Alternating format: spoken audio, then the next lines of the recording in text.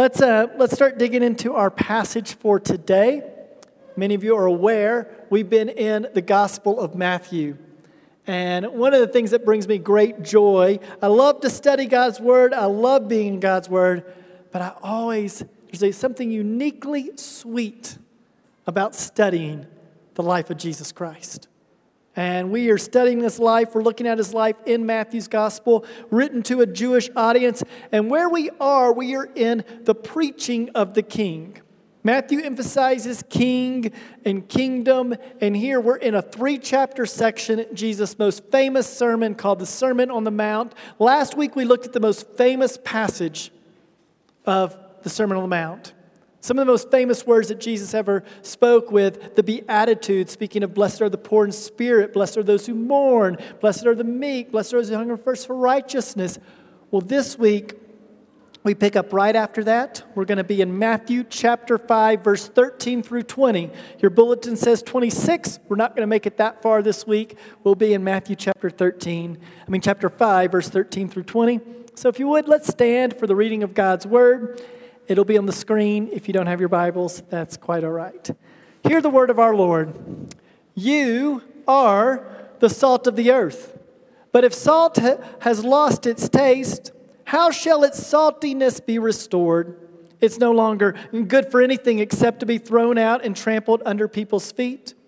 You are the light of the world. A city set on a hill cannot be hidden, nor do people light a lamp and put it under a basket, but on a stand, and it gives light to all in the house. In the same way, let your light shine before others, so that they may see your good works and give glory to your Father who is in heaven. Do not think that I've come to abolish the law and the prophets. I've not come to abolish them, but to fulfill them. For truly I say to you, until heaven and earth pass away, not an iota, not a dot will pass from the law until it is accomplished. Therefore, whoever relaxes one of the least of these commandments and teaches others to do the same will be called least in the kingdom of heaven. But whoever does them and teaches them will be called great in the kingdom of heaven. For I tell you, unless your righteousness exceeds the scribes and the Pharisees, you will never enter the kingdom of heaven. This is the word of God for the people of God. And all God's people said, praise be to God. You may be seated. God, your word does say that all men are like grass, and that all our glory is like the flowers of the field. The grass withers and the flowers fade, but your word stands forever. And Lord, may this be the word that is faithfully preached today. We recognize unless you speak, nothing of significance will be spoken here today. So speak, Lord Jesus, we pray. Amen. Well, in this section of the Sermon on the Mount, the first 16 verses are the introduction. So he's going to introduce in the first 16 verses the Sermon on the Mount, and then everything that follows will bring to light how we live this out. So he's still in the introduction, and he starts to tell his disciples their identity. Now, you may remember last week I said the Sermon on the Mount is aimed at the disciples. That means it's aimed at people who have repented of their sins, trusted in Christ, they believe he's the Messiah. Now, there are crowds there, and some of the crowds are curious. Some of the crowds don't believe he's the Messiah. And while they are welcome to listen in and to hear, that's not the aim of the Sermon on the Mount. The aim of the Sermon on the Mount is to disciples, it's to believers, and he tells them, here's who you are. You are the salt of the earth. Now, salt is used commonly in Scripture, and salt was used commonly in the Old Testament, and in Jesus' times. We use salt a lot today, but not in the same ways. I could go into lots of ways that salt is used. It's used to bring flavor, for covenants. They would use it to make a covenant with one another. But I want to look at the 3 prominent ways that salt is used, because I believe that's the 3 ways that he is telling us this is who we are. So 3 ways that we see salt used. 1, it's used for taste. Secondly, it's used to heal. And third, it's used to preserve. It's used for taste, to heal, and preserve.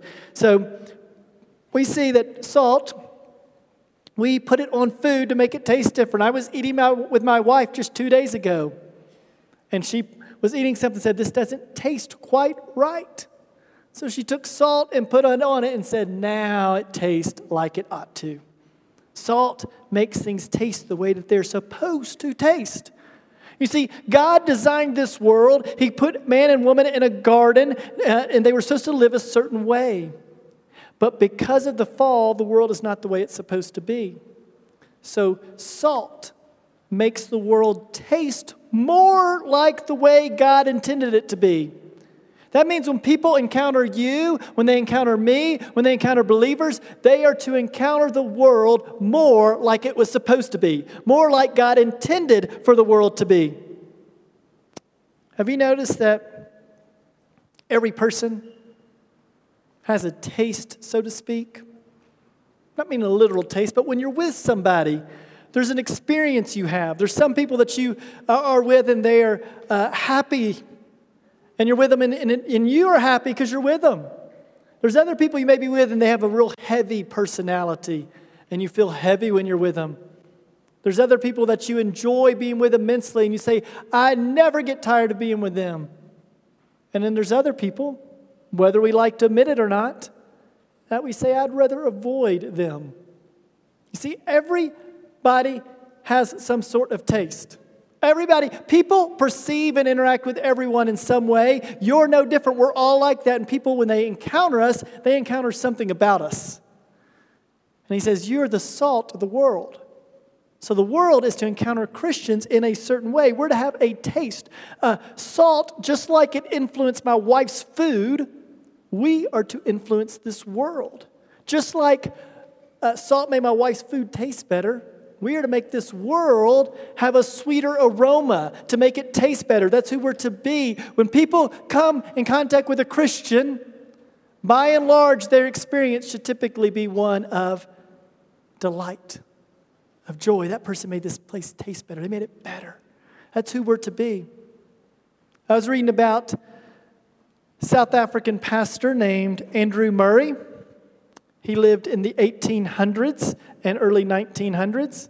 He had 11 children that would make it to adulthood. Of his 11 children, 6 were boys, and of those 6 boys, 5 of them became pastors.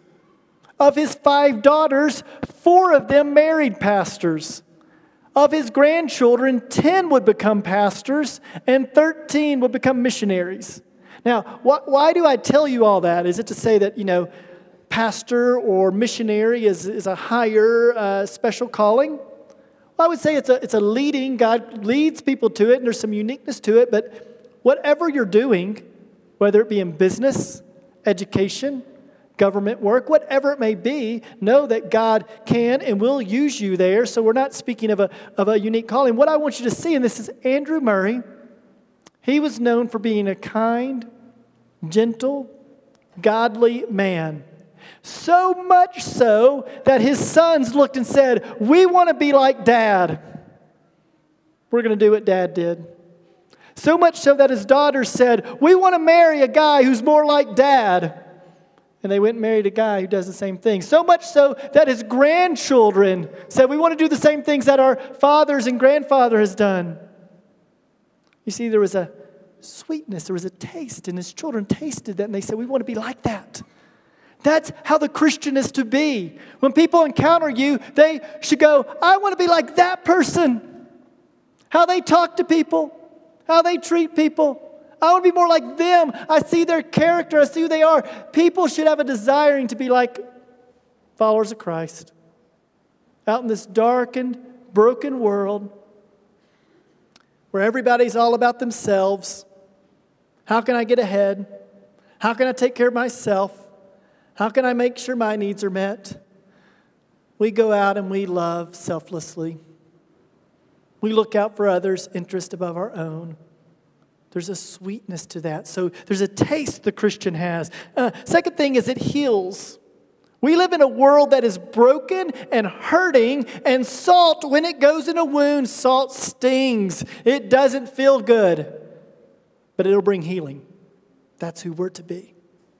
This world is broken, damaged by the impacts of sin, and often the world does not like the Christian interacting with the world. Don't be surprised when the world rejects you. Don't be surprised when the world says, we don't want you around. Though we may have a sweetness to it, there's also a sting to the person who says, I live for the things of God.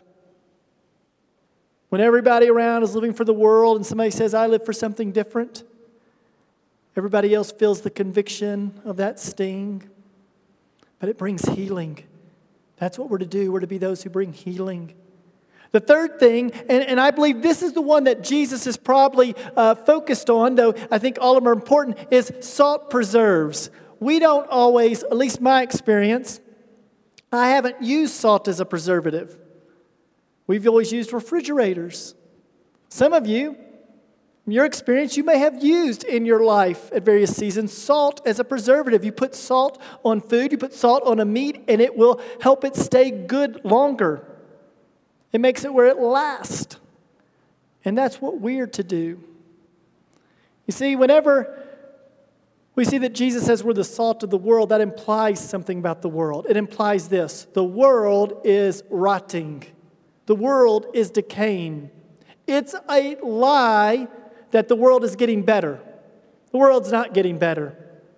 Humanity left to themselves cannot make this world a better place. No, only the Lord can, and we are what preserves the world and shows them the kingdom to come. When Jesus returns, that's when things will truly be better, when His kingdom and reign comes. But until then, no, we preserve the world waiting for Him to return. That's who the disciples were to be, to keep the world from moral decay. You remove the influence of Christians from this world, and it's a radically different place, almost unrecognizable to every one of us. No, Christians preserve the world. You've heard the statement, most likely, we are to be in the world, but not of the world. Many of you have heard that statement before. It's a great statement and well known. That's who we're to be as Christians. We are not to go and remove ourselves from the world. Now, there's been people that do that from time to time. Monks would go out and they would live out in the desert by themselves, but that's never what Scripture speaks of. No, Jesus would go and pray and remove for a season, for a day, for a few days, for 40 days to be tempted. But we don't permanently withdraw from this world. No, we're to be engaging in this world, bringing salt and light. We're to persevere this world. We're to bring an agent of healing because Christ is the one who truly brings healings. We're to have a sweet taste to us. Now, one of the challenges of being salt in the world is he says the salt can lose its saltiness. That's one of the challenges. Now, salt, what happens to salt? Apparently, if it stops working, it stops preserving. It's still salt, but it doesn't preserve the food like it's supposed to. And for the Christian, if you are a follower of Christ, you're a Christian, you've been redeemed, you will still be a Christian, but you can be ineffective in preserving this world. Ineffective in helping bring healing to this world. Because the Christian, if we're not careful, as we seek to be in the world and not of it, it's easy to cross that line and start to become more of the world.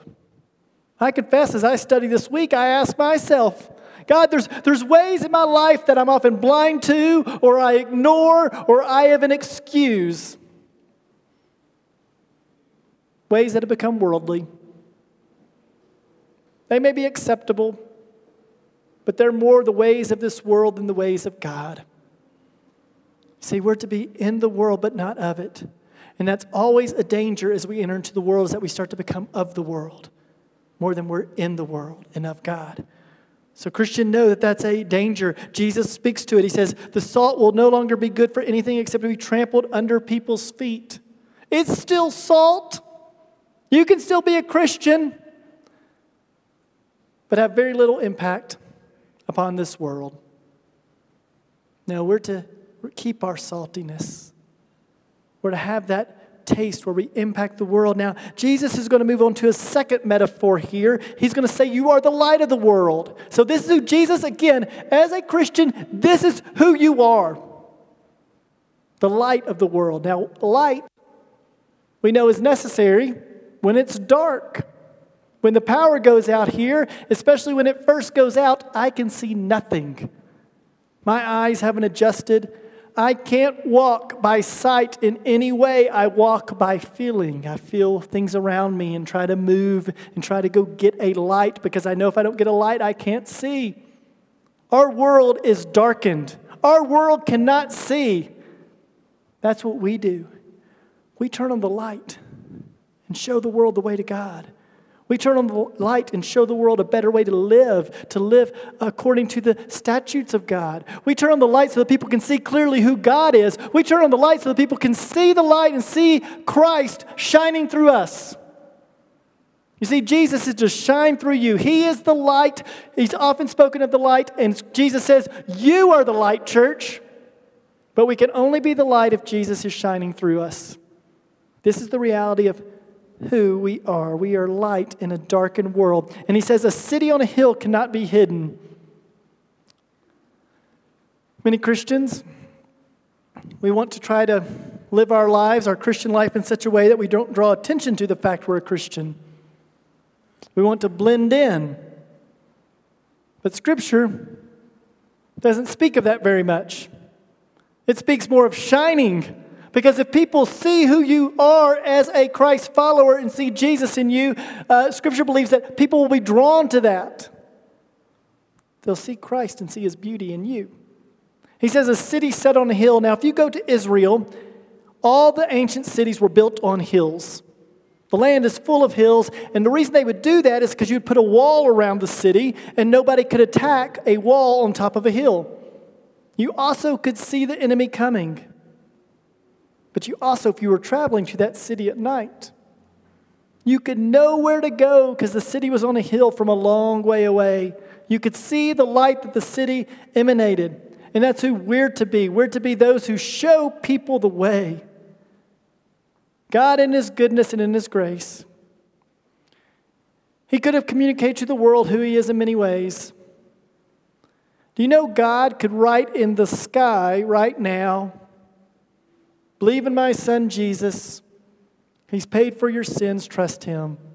God could write that in the sky for the whole world to see. He could declare His glory in a lot of ways, but the way He's chosen to do that is through you and I. Taking His word and declaring it to people. We're to be the light of the world. That's who we are. He says, you don't put it under a basket. No, it shines. He says, in the same way, let your light shine before others. Listen, here's the reason you let your light shine. Are you ready for this? So that they may see your good works. You let your light shine, people see your good works. They see that you live differently. You don't live like everybody else in the world. You serve. You sacrifice. You seek to meet the needs of others. You're patient. You're kind. You're loving. You have a Christ-like character. And others are to see it. Now, some of you are sitting there going, well, doesn't the Bible teach that don't let your left hand know what your right hand's doing? And doesn't it say that we aren't to let our deeds be done before others? Well, in chapter 6 of this same sermon, first 4 verses, it speaks of that. So there is a sense in which you do not let your deeds be done by man for your own glory. Okay? And it can look the same, but it can have very different intent. So sometimes somebody will do something and they desire to do it so that people say, what an amazing person they are. Look at how wonderful they are. Look at what a great Christian they are, that people begin to praise you. No, he says, let your good works be done before others. Here's the purpose, end of verse 16, that they may give glory to your Father in heaven. The purpose of your good works done before others is that they see you and go, how could that person do it? It has to be God working in them. Praise God. Praise God that He could use them. Your good works are to bring people to glory in God. All the things we do in this life, they aren't to be about our reputation and our name and our fame and our glory. They're to be for the glory of God. We point to Him. Our lives are to be signposts pointing to the glory and the goodness of Jesus Christ, that He is sufficient, He's enough. And that's when we shine the light. We're not saying, hey, look at us. We're saying, look at our glorious Savior. See Him shining through us. He can use a person even like me. He transformed my life. He changed me. And He can do it for you. Jesus says, this is who you are. So if you're here today as a follower of Christ, that would call yourself a disciple, you've been redeemed by the blood of Jesus, you've trusted Him. Jesus says, this is who you are. You are salt, but don't become ineffective as salt. You are light, but don't hide the light under the basket. Let your light shine that others can glory in God. This is the reality of who we are. James Stewart, he was ranked by Preaching Magazine as the best preacher of the 20th century. Probably most of us haven't heard of Preaching Magazine and probably haven't heard of James Stewart. He speaks of when he came to Christ, that there was a young woman who greatly influenced him. Her name was Helen Ewing. She would wake up at 5 a.m. every morning to pray. She prayed daily, and she was Scottish, but she mastered the Russian language because she was going to Russia as a missionary. That was her heart's desire. She led many people to Christ. People said when she came into a room, there was an aura of her presence. She had a holiness, a godliness to her that people responded to and respected. She never wrote a book or hymn, but listen to what James Stewart said about her. When I was saved, during a mighty movement of the Spirit of God in Glasgow, Scotland, a young lady was also saved. Her name was Helen Ewing. She was just a slip of a girl, but at the very threshold of her new life in Christ, she crowned Him as absolute Lord and was filled with the Spirit. The rivers of living water just simply flowed from that young girl's life. And although she died at age 22, all of Scotland wept. I know hundreds of missionaries all over the world who wept and mourned for her. Young 22-year-old girl, because of her Christ-like character, her willingness to be salt and light in a bold way, it impacted hundreds around her. In fact, when the only thing she had written in was her journal. And they found her journal contained names of more than 300 missionaries that she faithfully prayed for. They wrote a book about her life. It's only 21 pages. It's titled, She Was Only 22, The Story of Helen Ewing of Scotland, A Fragrant, Dynamic Life. Church, may that be said of you and I. That we had a fragrant, dynamic life, not for our own glory, but for the glory of God. That when people looked at our life, it had a sweet aroma to it, where they were drawn to Jesus. Now in verse 17, Jesus gets to the body of the sermon. And in verse 17, we've got to understand what He's saying here to get the rest of the sermon. He starts off and he says this, do not think I've come to abolish the law or the prophets. So he says, do not think. What that means is when you say to somebody, do not think, you have an assumption. They're going to think wrongly. They're going to think that Jesus has come to get rid of the law, to get rid of the prophets. He would eat food on the Sabbath. He would do things that they would look and say, you do not do. In the Gospel of Mark, in Mark 19, he says that He declared all foods clean. So some would look and say, hey, He came to abolish. And the word abolish here in the Greek is word for annihilate, completely get rid of all the Old Testament law and prophets. And when you hear the word law and prophets, typically when they're used together, it's a phrase for the entirety of the Old Testament. So Jesus is speaking, don't think I've come to get rid of all the Old Testament. That's not what I've come to do. I've come to fulfill them. You see, the Old Testament, when you read the Old Testament, what it's meant to shout to us is a few things. One, someone's coming. This world is not the way it's supposed to be, and someone is coming to save the day. Someone is coming to fix it. It's also meant to show us that you're not good enough. Have you noticed how the heroes of the Old Testament, they have great sin in their life? You look at their lives and you think, why would you tell that about a hero? Because they're sinful, fallen people in need of a Savior, just like you and I are. We are sinful, fallen people who desperately need a Savior. When you read the Old Testament, it's meant to shout to you, we need a Savior. So Jesus says he's not come to abolish, but to fulfill the Old Testament. All that it pointed to. Now, when we talk about the Old Testament law, it can get confusing. Some scholars have put the Old Testament law into 3 categories. And I find these 3 categories helpful, though to know that they're not biblical and know that they have some overlap. The 3 categories are this: the ceremonial law, the civil law, and the moral law. Here's what the ceremonial law is. It's those laws that govern worship. In the Old Testament, it would have laws that would help you govern how you worshiped. But we don't need to worship like we do in the Old Testament anymore. We don't need to come and offer a lamb each year for forgiveness of sins. Why not? Because Jesus fulfilled it. That lamb was a picture of Jesus, the fulfillment of that lamb. So when we talk about the ceremonial laws of the Old Testament, they're not abolished. Jesus fulfilled them. So we go to him, the fulfillment of all the Old Testament ceremonial law. The civil law. Israel was a government. They were a nation. So they had rules for agriculture. They had rules for disputes when they argued with one another, for diet, for cleanliness and dress. But Jesus comes and he's bringing in his kingdom. He comes and says, I'm going to establish a greater kingdom.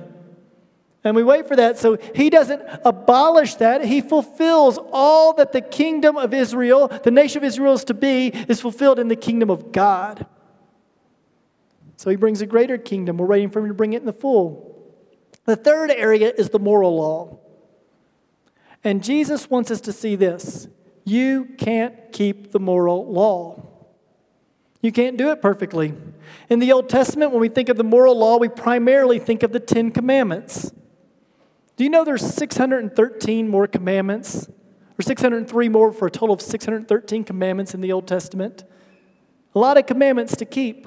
But by the time Jesus had come along, the Sadducees, the Pharisees, the religious leaders added more and more and more laws.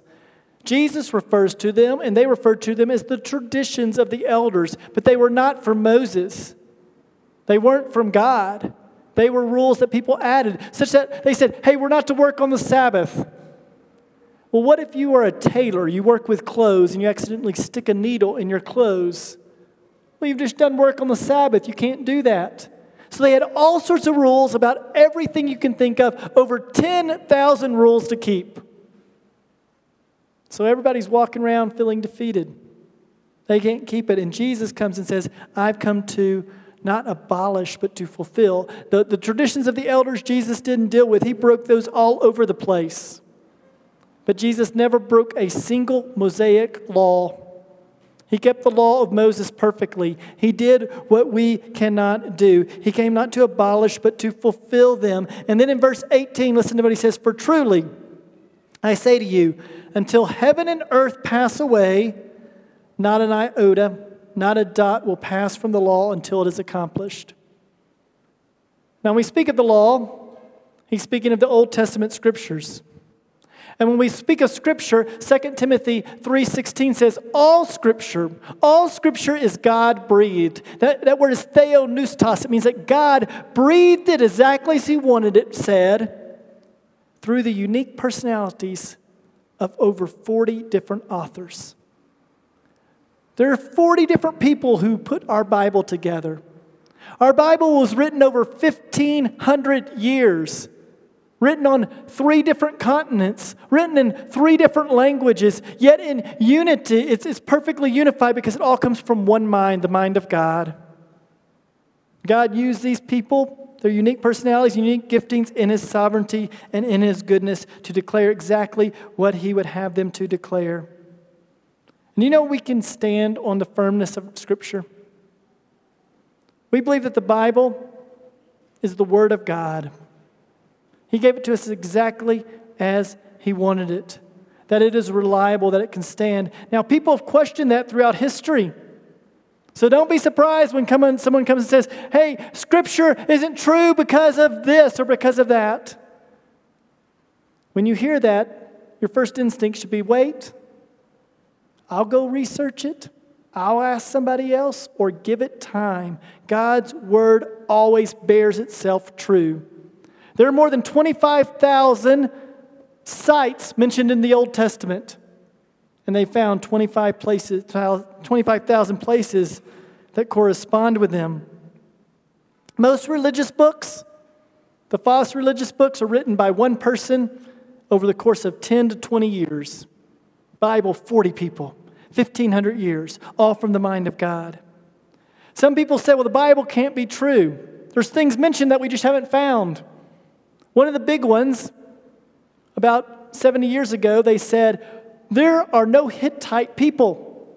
It mentions the Hittites in the Old Testament. They're prominent. We have no evidence. Well, archaeologists kept digging, and they found evidence of a Hittite community. Those people existed. Or take the book of Daniel. Daniel speaks of Nebuchadnezzar's house. It's huge. It's this huge royal house, and people thought, there's no way Nebuchadnezzar had such a big royal house. That couldn't have existed. There's no evidence. Again, wait for it.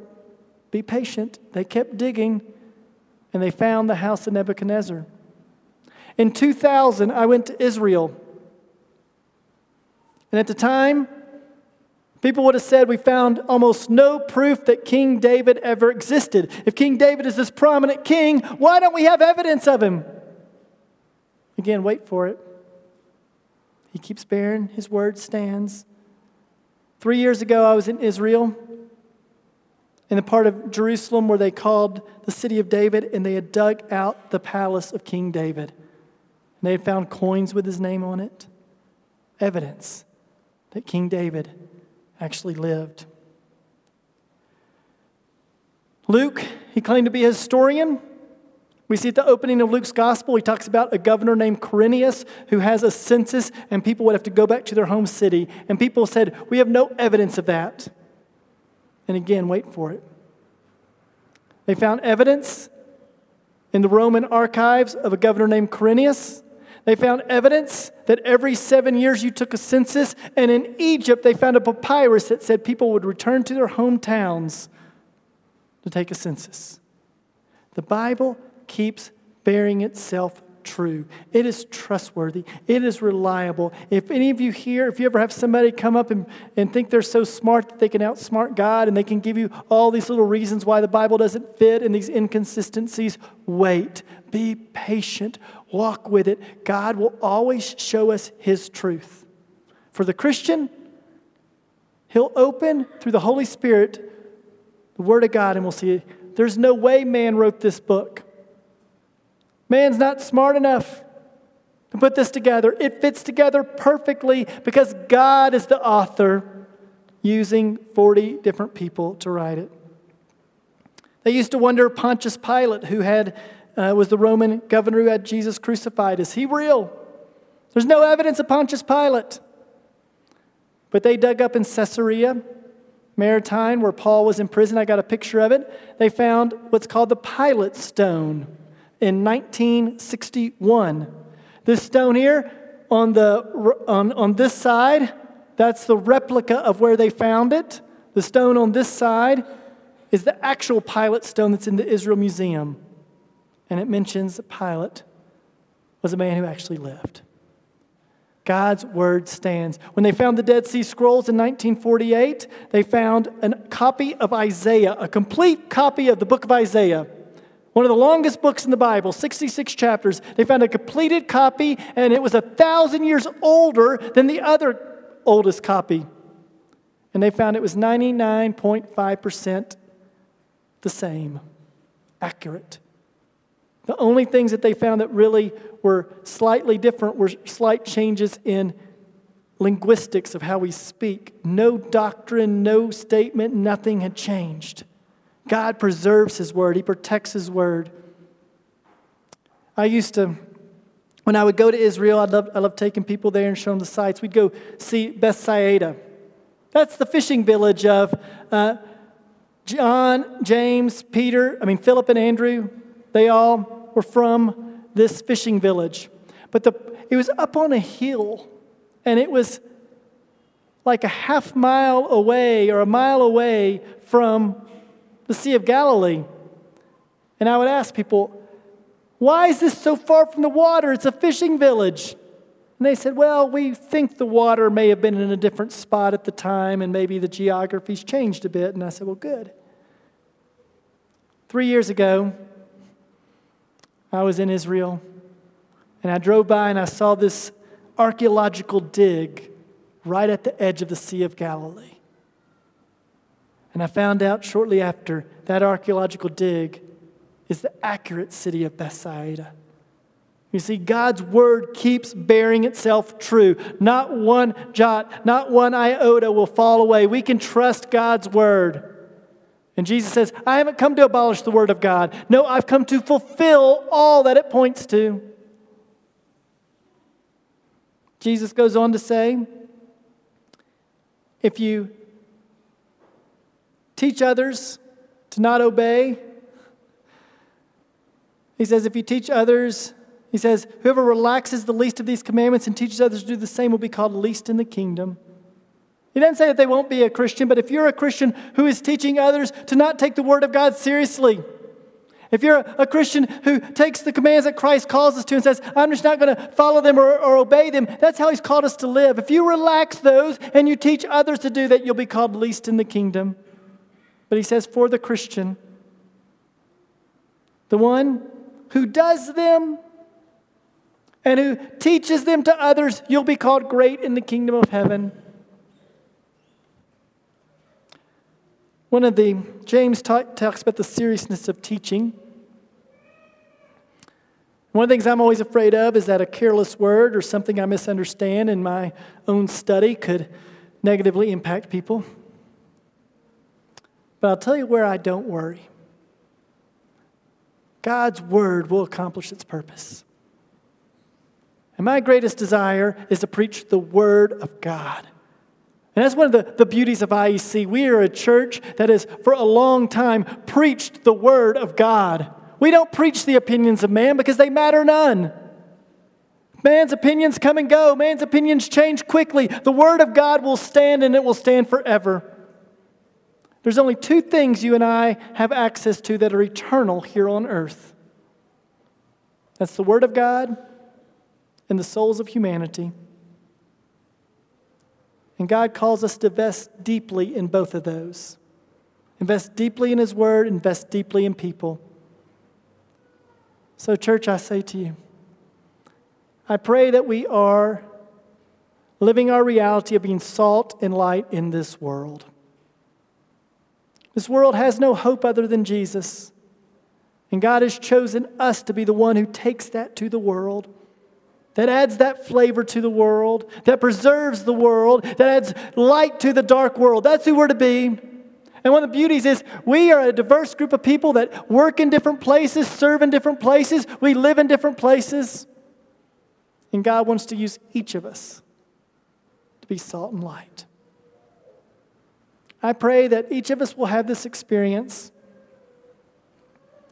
that when others see the good deeds God does through us, they praise God, our Father, who is in heaven. May that be our story. May that be the story of our church. And may we be a church that lives out of the reality of being salt and light. Let's pray. God, I thank you for your word. It is good. It is true. It's not true because I say so. It's true because you spoke it. And Lord, though feeble man, we may look and question your word at times. Though there's many in this room who may have questioned it at times. Though there's some here today who undoubtedly still question your word. Give them assurance in your word. Give them a confidence in your word. Allow them to see you clearly in your word. And Lord, all of us recognize we fall short. You've called us to be salt and light. That's who we are, Lord, but we don't always live as bright of light as we should. There's times that the saltiness of our life may be dampened. So, Lord, pull us back to the great joy of living how you've called us to as salt and light in this world. Lord, as we continue to sing and worship, remind us of the joy of our salvation and remind us of the joy of the calling you've placed upon our lives to be salt and light in this world. We pray it in Jesus' name. Amen.